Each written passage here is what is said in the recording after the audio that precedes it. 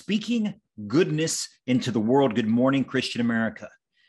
Friends, God calls for us to speak goodness into the world. God calls us to be a good neighbor. God calls us to be a good servant of his, a servant of the Lord, one who is gracious, one who is humble, one who is kind and generous, not only to our family, not only to our friends, but also to our enemies and to strangers, people that we don't know well. We are called to be kind to them. So let's start today to discuss how we as a community can grow in that kindness and humility and do away with the divisiveness and the vitriol that we all see and experience.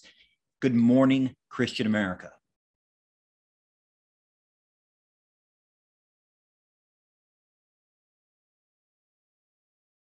And good morning, Christian America. Eddie here, as always, representing the Christian American revitalization effort, where we seek to revitalize the Christian faith across our nation. If you support that mission, we ask that you share and like and subscribe to this podcast, to this YouTube channel, to this Rumble channel.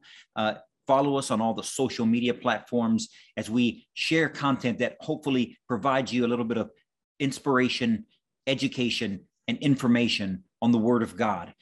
Get you into Scripture so that you understand what God is trying to tell you, how he speaks to you through Scripture, and then how we can live out our lives both individually and collectively for the kingdom. And so, friends, I want to talk to you briefly this Friday as we get ready for the weekend about how Jesus calls us to be kind.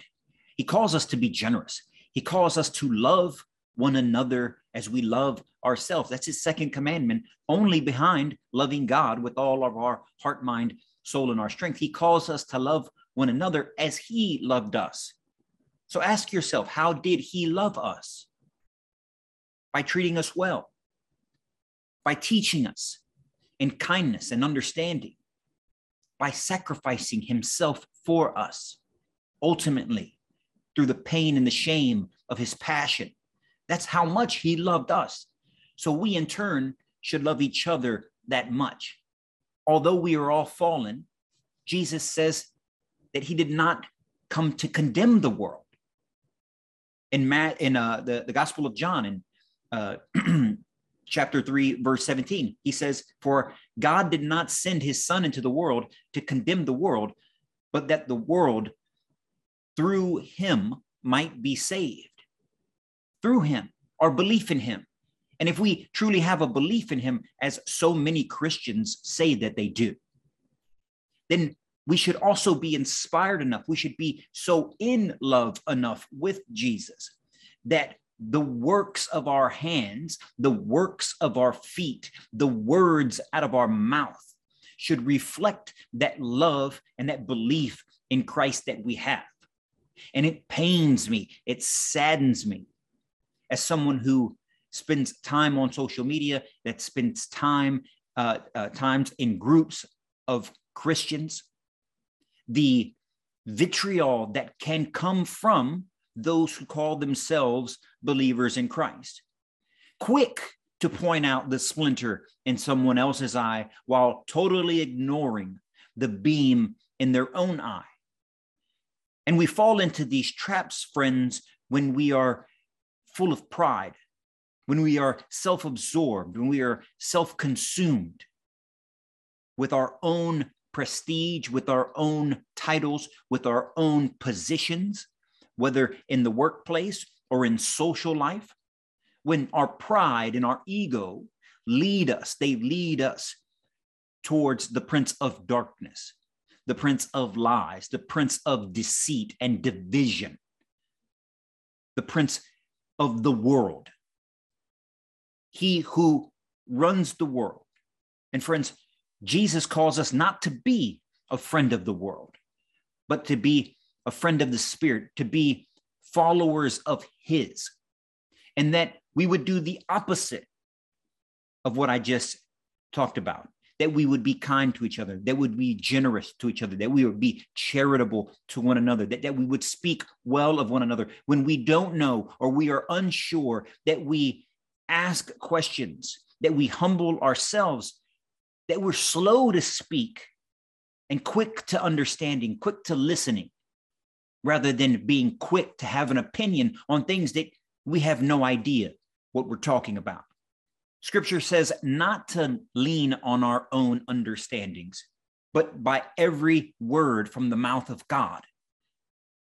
And when God tells us to act a certain way, when God tells us to be a certain way, when God tells us to move a certain way and to speak a certain way and to think a certain way, that's what we need to be doing.